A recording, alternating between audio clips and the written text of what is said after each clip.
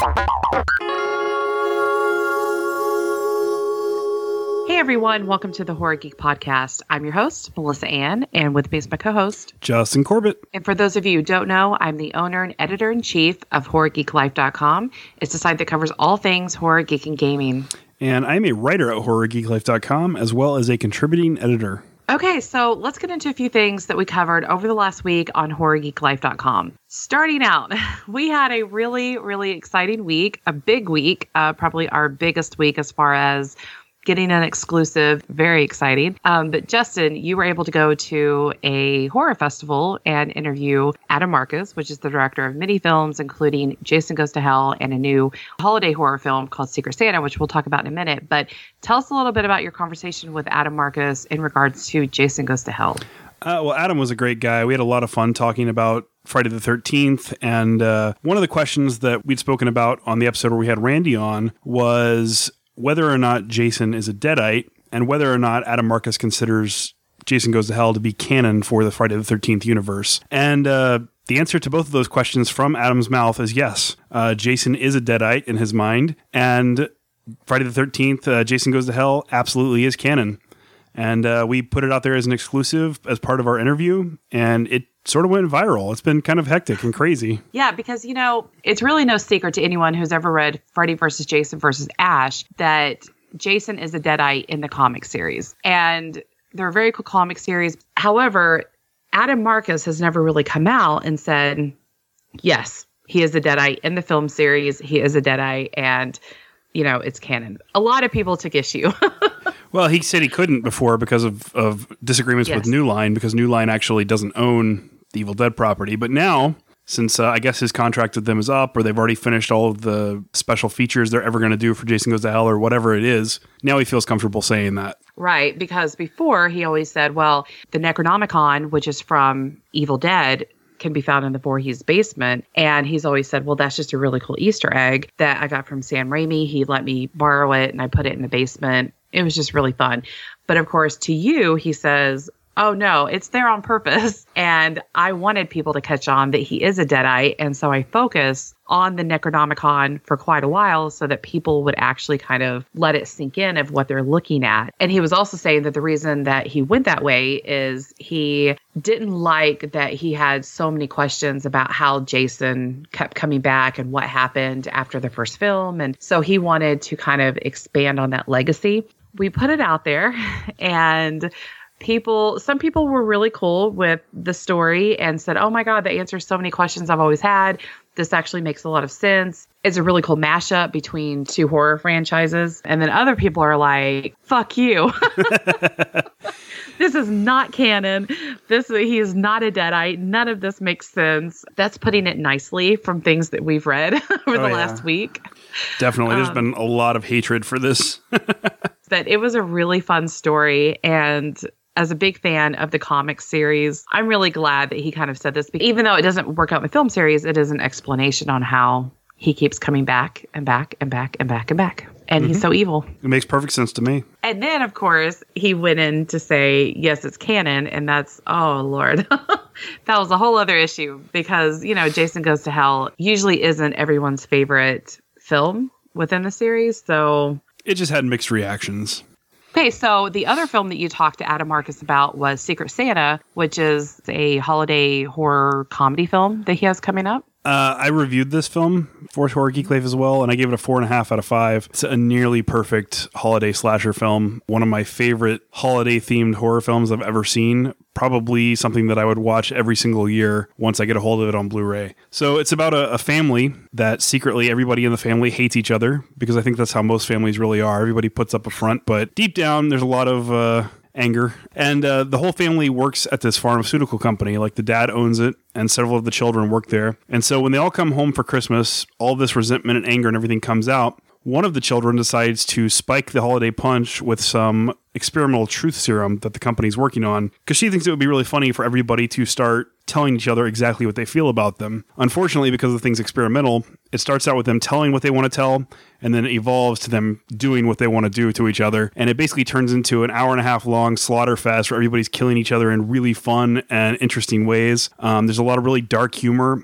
and it just keeps escalating throughout the entire thing. There was a lot of stuff I did not see coming. It caught me off guard a couple times. The humor went places that I was surprised it went. I knew it was going to be dark, but I didn't know it was going to be quite as dark as it ended up being. And I thoroughly loved it. And I think anybody that gets a chance to check it out should. Very cool. I am a huge fan of holiday horror films, so I'm really excited to see this. And of course, I read your review and checked out some of the stuff that's out there about the film already. So I'm pretty excited. I don't think that he knows when it's coming out yet, but we'll definitely cover that whenever it's coming out for distribution. So. Yeah, for sure.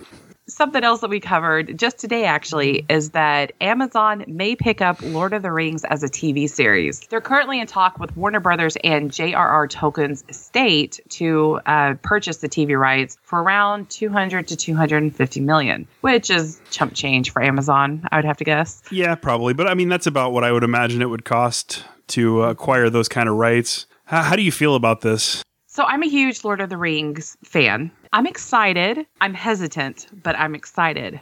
I hope that it takes us on new adventures. I hope that it's not a television series based on the films that we've already seen and the stories that we've already seen. I hope that it introduces us to new characters and some familiar ones, kind of redone, I guess. I have mixed feelings about it, too. I'm a huge Lord of the Rings fan. It was one of the first fantasy series I ever read when I was a kid. I've been a fan of the books for a long time, and I love the movies. I saw them all at the midnight showings when they came out. But doing a TV series, I really don't know, because I think to get those new characters and to get the expanded universe and more of the things from other books like the Silmarillion and things like that, we're going to have to take some liberties and change things. And the more they deviate from the book, the closer into like Walking Dead territory you come, where it's so far removed from what you're familiar with. And I hope they don't do that. I hope they don't corrupt what Lord of the Rings is if they decide to make it into a TV series. I completely agree. I have to ask, have you ever watched all of the films back to back? Yeah, I did once. That was a stressful and long day, but I did watch them. I did too. The extended versions, I remember I started them before dinner, and I finished when the sun came up, ate breakfast, went to bed. And it was a great night. It's definitely something you should do once. We'll keep an eye on this and cover any future developments. We'll see what happens. So other news that we covered today is that, and I'm sure, Justin, you might have been geeking out over this a little bit. I know you're a Marvel guy, but Red Sonja is coming back to the big screen. Yeah, I'm tentatively excited about this. Like, that's a thing that could go really well, or we could get another John Carter movie. So did you ever see the original film from 1985? I did not. No, I've never seen the film, but I did read the comics way back when I was a kid. Like I said, it's one of those things they could do really well or they could do really poorly. Just have to watch and see. So it's going to be produced by Millennium Films, and producer Avi Lerner has said, we've been waiting for the right time for this remake, and with the success of Wonder Woman, the audience has spoken. They want female heroes. I definitely see where they're going with this, and they're picking someone that's a little bit more obscure from mainstream. Even though there was a film in 1985 and there's comics, I don't think mainstream is as familiar with Red Sonja. They're not, but I mean, it seems like more and more they want to do more diverse types of films and show more diverse characters. So I get what they're saying about wanting to do more women leads in their films, but I don't know why they would go back to a character like Red Sonja that's so, from a different era. I think they're better. I think they'd be much better off doing something like the current Miss Marvel, Kamala Khan, or something like that, where it shows like a Pakistani superhero that people aren't really familiar with, rather than picking somebody from the past that's all but been forgotten. Maybe that's next, because it kind of sounds like this is going to be our next trend, right? Within comic book films, that we're going to see female heroes, because Wonder Woman was freaking huge. And so with that success, maybe we'll keep seeing this. I mean, I hope so. There's a lot of really amazing female characters in Marvel and in DC, and I'd love to see more of them come to the big screen. I just think it's a little odd that Red Sonja was like one of their first choices. But it could be good. Yeah, I was pretty surprised to see the name pop up too. I am just a little bit more familiar with the 1985 film than I am with the actual comics. So it'll be interesting. Time to read up. Yeah, no kidding. Okay, so moving on to a segment that we haven't been able to do in the last couple of episodes because we've had more special episodes with guests and things like that, is our segment covering something strange and macabre. This week, I'm actually going to tell a story about something that I had an experience with. So centuries ago, the Mayans would sacrifice people in the name of their gods. For the rain god, they would pay tribute by painting their victims with a really rich blue pigment that we now call Maya blue. And they would either rip the victim's heart out and throw them into a pool of water, or they would just throw them directly into the pool of water while alive and watch them drown. So what's cool about that is that these pools of water are actually still open to the public today, and all except for a few, you can still go swimming in. Huh. So when I was a senior in high school, I actually got a trip down to Mexico. We went around the Yucatan area, and one of the places that we stopped was this really beautiful pool of water. It was underground. It was kind of in a cave. It had huge vines coming from the top, and only one opening let in sunlight. So there are steps that went down, and once you got into the water, it was very, very deep. You couldn't see the bottom. Things would just touch your leg and your arms and up against your body. You couldn't see what was underneath you. It was terrifying, and it was really exciting at the same time. Back then, I had no idea that what I was swimming in is one of these sacrificial pools that the Mayans actually used. And so as I come to find out a few years ago, it's actually filled at the bottom of it. It's actually filled with dead bodies. And the reason that the pool we were swimming in is so rich and so blue is because of the pigment that was on their bodies when they went into the water. They don't know why the color has lasted so long, and I had no idea at the time. You went swimming in gross blue dead people. I did, yeah. And now that I know that that was a sacrificial pool, and that the hole that I was underneath where the vines came out of is where they would throw people in, it's kind of freaky. And now they're huge tourist destinations, and you could go there today and swim in them. Wow. Did you have a bountiful harvest when you were done? I actually got really sick on food poisoning because I was 18 and didn't know any better at the time. And whenever we had a buffet that the tourist guide provided, I thought it was going to be really smart and only eat the fruit.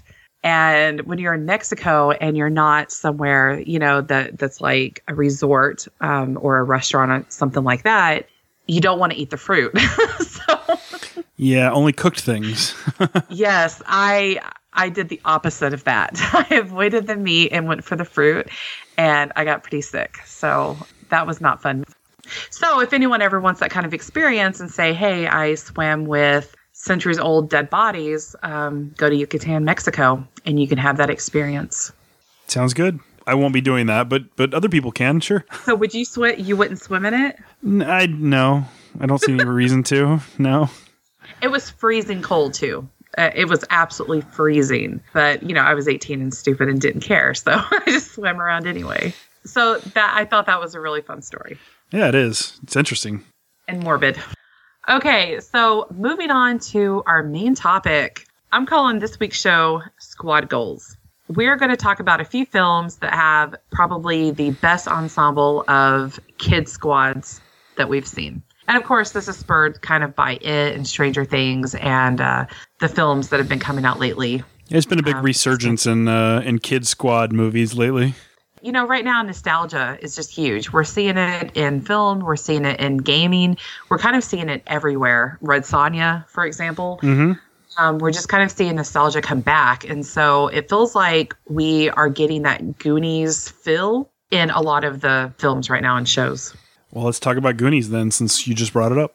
So this is a classic, of course. And these are like the kids that I think we all wanted to be when we were a kid. Would you agree? Oh, yeah, definitely. I think everybody who watched the Goonies could identify with one of those kids. Who do you identify with? Guess. Who do you think I identified with? No, because if I answer wrong, I'm going to look horrible. Well, if you're thinking along those lines, you're probably right. Let's just say I did the Truffle Shuffle a few times in my childhood. There were only a couple of females in the movie, but I kind of went back and forth on which one I identified with based on the moment. That's fair. Did you have a crush on either one of them? Not really. No, I never watched Goonies like early when I was a kid. I didn't probably see it until I was 9 or 10. I don't know. Like it was old enough at that point that I didn't really think about any of the characters in that way. Like it was really just the Truffle Shuffle and Chunk, and I love Sloth. I thought Sloth was the funniest thing ever. I would constantly walk around and just mimic him. Well, the other day we posted a behind the scenes look at how they made Sloth. It really surprised me at how many people commented and said that they thought it was real. Wow. I never would have thought it was real, but I mean, it is an impressive makeup job.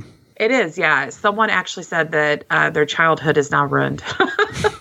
I would like to apologize to that person who thought that sloth was real and wanted sloth to be real. But it is really great makeup, especially for 1985. Oh, yeah. It was phenomenal. Yeah, it's almost as good as Toxic Avenger.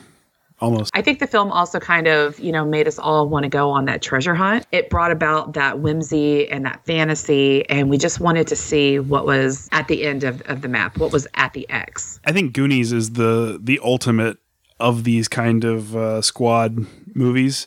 Because when you're talking about any of these other movies that we're going to talk about now, you always refer to Goonies as being like the inspiration for this sort of stuff. And I mean, even when I'm trying to come up with new ideas for stories for comics I'm writing or anything I'm working on, I always refer to Goonies as like the source material I'm drawing from more than these other movies. And even though all of them are great, I feel like Goonies is the original. It did it best.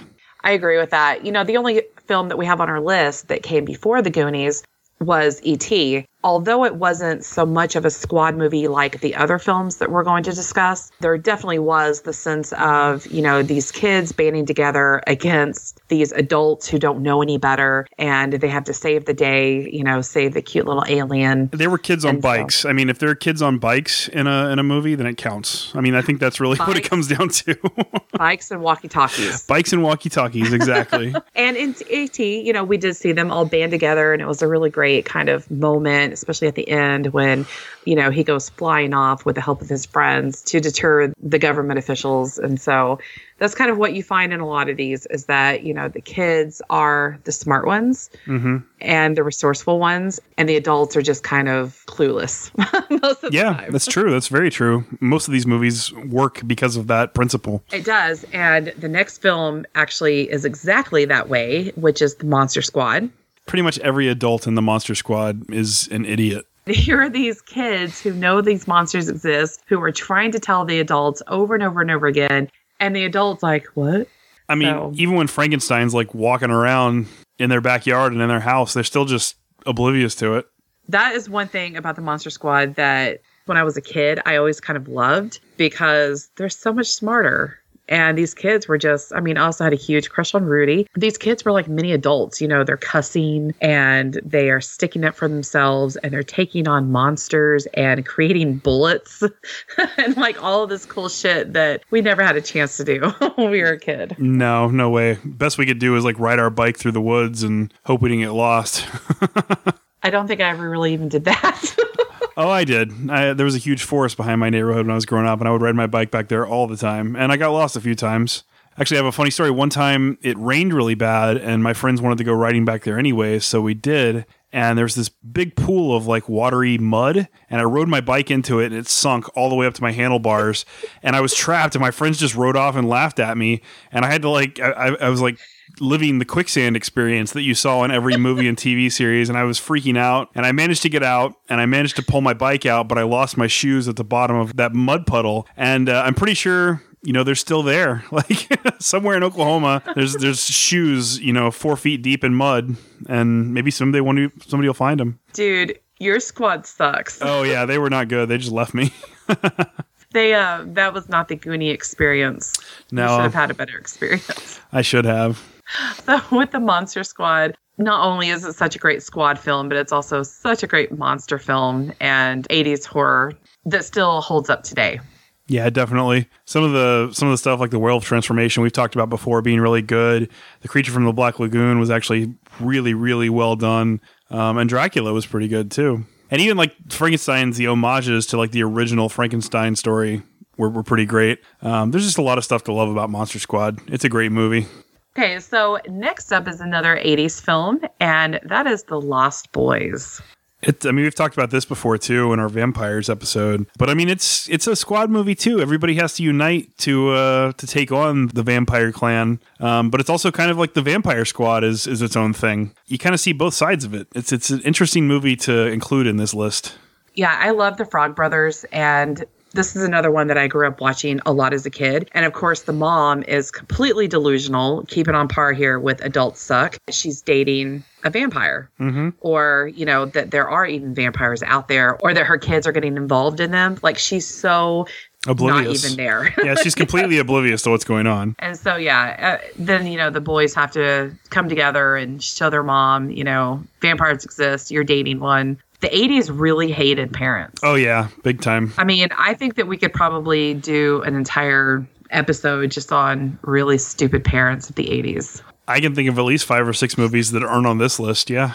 So coming out of the 80s, we're going to jump straight into the 2000s and talk about a film that really isn't mentioned that often, but it was pretty good. And that is Super 8. It's honestly one of my favorite movies.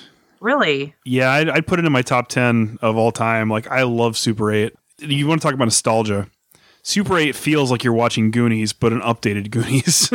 Yeah, when this film came out, because it was produced by Steven Spielberg, directed by J.J. Abrams, it was kind of marketed and kind of thought to be an updated E.T., and I think it captured that pretty well. Oh, yeah, it definitely did. It's a lot of fun, and it's a movie that I think got somehow forgotten about by audiences. Like, I never hear anybody talk about it. I never see, I talk to friends about it, and they're like, oh, I've never seen that before. It's definitely a movie that people need to check out if they never have. It's fun from beginning to end. What do you love about it? I love the walkie-talkies and the kids on the bikes. I love that there's the mystery and they're trying to figure out what the creature is and where it came from. I love how the government reacts to everything and how, it has that E.T. feel where they're fighting against the government. It has the Goonies thing where they're trying to rebel against their parents a little bit. It has this big mystery and this big monster and aliens, I mean, not to spoil it, but I mean, there's aliens and there's just a lot to love. Yeah, I actually saw this in theater, and I'll admit I have not seen it since theater. Once we started talking about this and put it on the list, I started thinking about it. And I'm like, that was actually a good movie. I have no idea why I haven't seen it since 2011. I have it on Blu-ray, and I've probably watched it 13 times. Well, I'm going to revisit it, and hopefully some people out there that haven't seen it will check it out as well, because it is a good one. So next up is a film that everyone is really familiar with by now, and that is Stephen King's It. The miniseries came out in 1990, and the remake, of course, just came out. Definitely has one of the best squads in horror. I'll agree with that. I've seen the movie 3 times already in the theater. I love it. So from the original to the remake, I have to ask, do you have the same kind of favorite kid in both films? Probably Eddie in both films. He's in both? I think so. In the original, Richie was actually my favorite. I love Seth Green. That's actually whenever I fell in love with him because I was around the same age as him when it came out. And so I fell in love with him back then. So he was definitely my favorite kid. And now it is Eddie. I just adored the shit out of that kid. He was amazing. He was really good. He had so much more personality, I think, than the original Eddie. That's probably true. And then, Bill is kind of the steadfast, the tough one. Okay, so which Beverly did you prefer? The newer one, for sure. She was amazing. She was really good, yeah. Yeah, very spunky. She was kind of more what I expected from reading the books. And of course, neither film even touches on Beverly for the most part because she has such a dark storyline within the book. But I thought that the remake Beverly kind of fit the book Beverly really well. She just exudes confidence throughout the entire thing, even though she's going through so much turmoil and so much darkness compared to everybody else, even without Pennywise and all the stuff. I still think she's very upbeat and very confident, and she's way more likable than she was portrayed in the miniseries. And Richie was amazing in the remake as well. I mean, Finn Wolfhard is killing it. He really is, which of course, is going to segue us now into Stranger Things, which is probably the Goonies of today, I would have to think, right? I mean, every movie we've talked about, we've referred to as the Goonies of its time. So yeah, of today, Stranger Things is definitely the Goonies. So season 2 just came out. I think you binge watched it. I binge watched it. I mean, anybody who starts watching it just binge watches it. Yeah. There's no other way to do it. It's too good. You can't just watch an episode here and there. I loved that in season 2, we kind of saw more, even more of the dynamic, even more of certain characters like Dustin and Steve. I thought it was really great that we got to see more of those characters and more of their home lives. I love that they fleshed out all the characters a little bit more. They're a little bit older, the actors are, and they're way more confident in themselves and in their roles. Lucas really shined this season. We didn't see a whole lot of him in season 1. I mean, he was involved, but he wasn't as upfront as he was this time. Mike sort of took a back seat, and I wonder if that's because of it, because he was busy filming that as well. But Dustin just shined. I mean, he was the best character in season 2 by far. The only thing that I can say that season 2 was lacking that season 1 really had a lot of was mystery. And I really missed the mystery in season 2. I thought that season 2 was better than the first season, just because it kind of kept the action going a lot more. And like you said, it fleshed out the characters a lot more and things like that. But I can agree with that completely. See, I don't think it was better. I think it was a little bit worse, but they're both great. So really? Yeah. Yeah, they are both great. Like if I was going to give season 1 a 9 out of 10, I'd probably give season 2 an 8 out of 10. Fair enough. I was actually reading about Finn Wolfhard that the director of Stranger Things kept having issues with him because of his time on it. He kept using the word fuck on Stranger Things. And so they kept having an issue and having to reshoot certain scenes because, of course, Mike never says fuck within Stranger Things. So I thought that was kind of funny that he carried that attitude over to Stranger Things. That is funny. But yeah, I'm excited to see what they do with part 3. And I think that the third season, it's going to have to be something different. I mean, poor Will is not going to be able to go back into all this trauma and people trying to pull him out, and Winona Ryder's looking crazy. Like, they're going to have to do something different. Yeah, season 3 is going to be a big shift. I imagine we're going to jump forward another year or two. And I think we're going to focus more on the other kids that were part of the same program Eleven was part of, rather than focusing on the monsters in the Upside Down. Maybe there's going to be a kid that turns bad, and that kid's the one that's trying to reopen the portal or something. I mean, you can speculate a lot about what's going to be in season 3, but right now the Upside Down's closed off, and I don't know. I don't know where it's going to go. Okay, so that wraps up our main topic on squad goals. And again, Justin, sorry that you had a shitty squad as a kid. It's okay. Moving on to our hypothetical question of the week. Justin, do you have a question?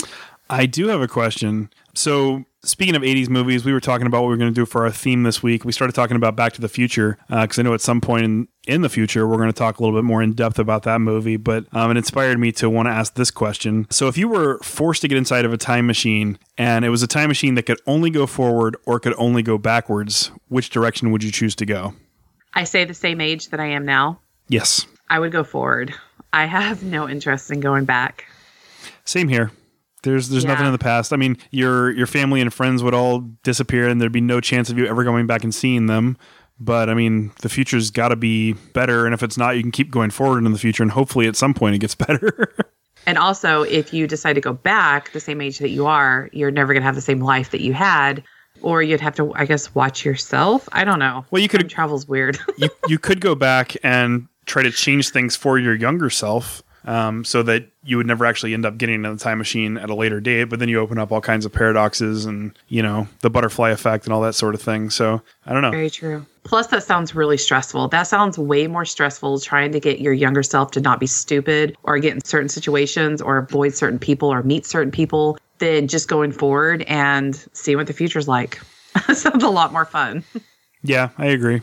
So how far in the future would you go? If it had to be in 10-year shifts? Oh, I would go forward, 50 years and see where we're at. So what would you do if you just got there and everything was pretty much obliviated? Jump forward another 50 years. And I would just keep going forward a little bit at a time until I found civilization again. Until it restarted. Yeah. You wouldn't try to be the hero and restart it yourself?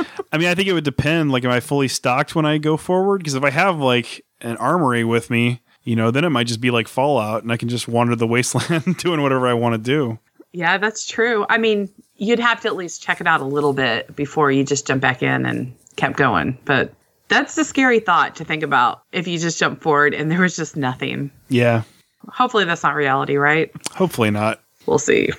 So next we have HGL Recommends, where we recommend something really awesome for our listeners to hopefully check out. So this week I am going to recommend Pixel Elixir. Pixel Elixir is this really cool online site. They're actually based here in Texas, down in San Antonio, and they make these amazing enamel pens.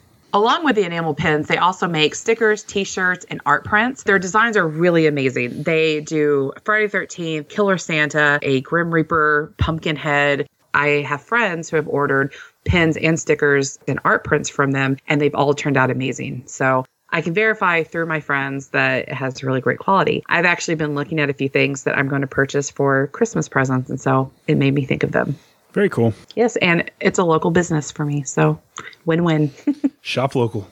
Well, for me, I've been pretty busy, but I have had time to watch a few TV shows. And one of the more recent ones that I've checked out is The Gifted on Fox. Anybody that knows me knows I'm a huge comic book fan, and I'm a Marvel guy. I grew up reading Marvel, and X-Men's my favorite franchise. And The Gifted is basically set inside of the X-Men universe, and it's new mutants. It's mutants that are just coming into their power, and they're fighting this resistance against Sentinels and the government, who want to oppress them and basically detain them all in Genosha and that sort of thing. So it's really fun. It's the whole new cast. I mean, the only mutant that's really a big name mutant that we've seen so far is Polaris, who, if you know anything about comics, you know that's Magneto's daughter. She's one of the leads in the story. It's a lot of fun. As a comic book fan, I am really loving this series a lot more than Agents of S.H.I.E.L.D. or Inhumans or anything else Marvel's done TV-wise. So if you get a chance, check out The Gifted. It's been kind of under the radar. I haven't heard a lot of people talking about it, but there's 6 episodes in, and it's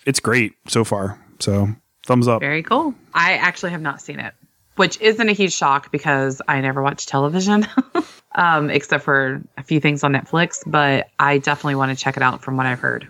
You should. I think you'd really like it. Okay, well, that wraps up our 10th episode of the Horror Geek Podcast. Thank you all so much for tuning in. And of course, we'll be back next week bringing you more horror, geek, and gaming. For more information on our podcast, you can check out horrorgeeklife.com and click on the podcast link. We're now available on iTunes, Google, and most other podcatchers. If you enjoy the show, please subscribe and leave us a review. You can follow us on Facebook and Twitter at Horror Geek Life. You can follow me on Facebook and Twitter at Horror Geek Mill. And if you'd like to follow me, you can find me on all social media as @ComicalJC. If you'd like to check out my comic book, Speak No Evil, issue 3 is going to be coming out later this month. Issue 1 and 2 are available on our website, graybearcomics.com. That's GRAY, or you can find them on Comixology. We're really excited about issue 3. I think people are going to love it. So keep an eye out and check out the first 2 issues if you haven't yet.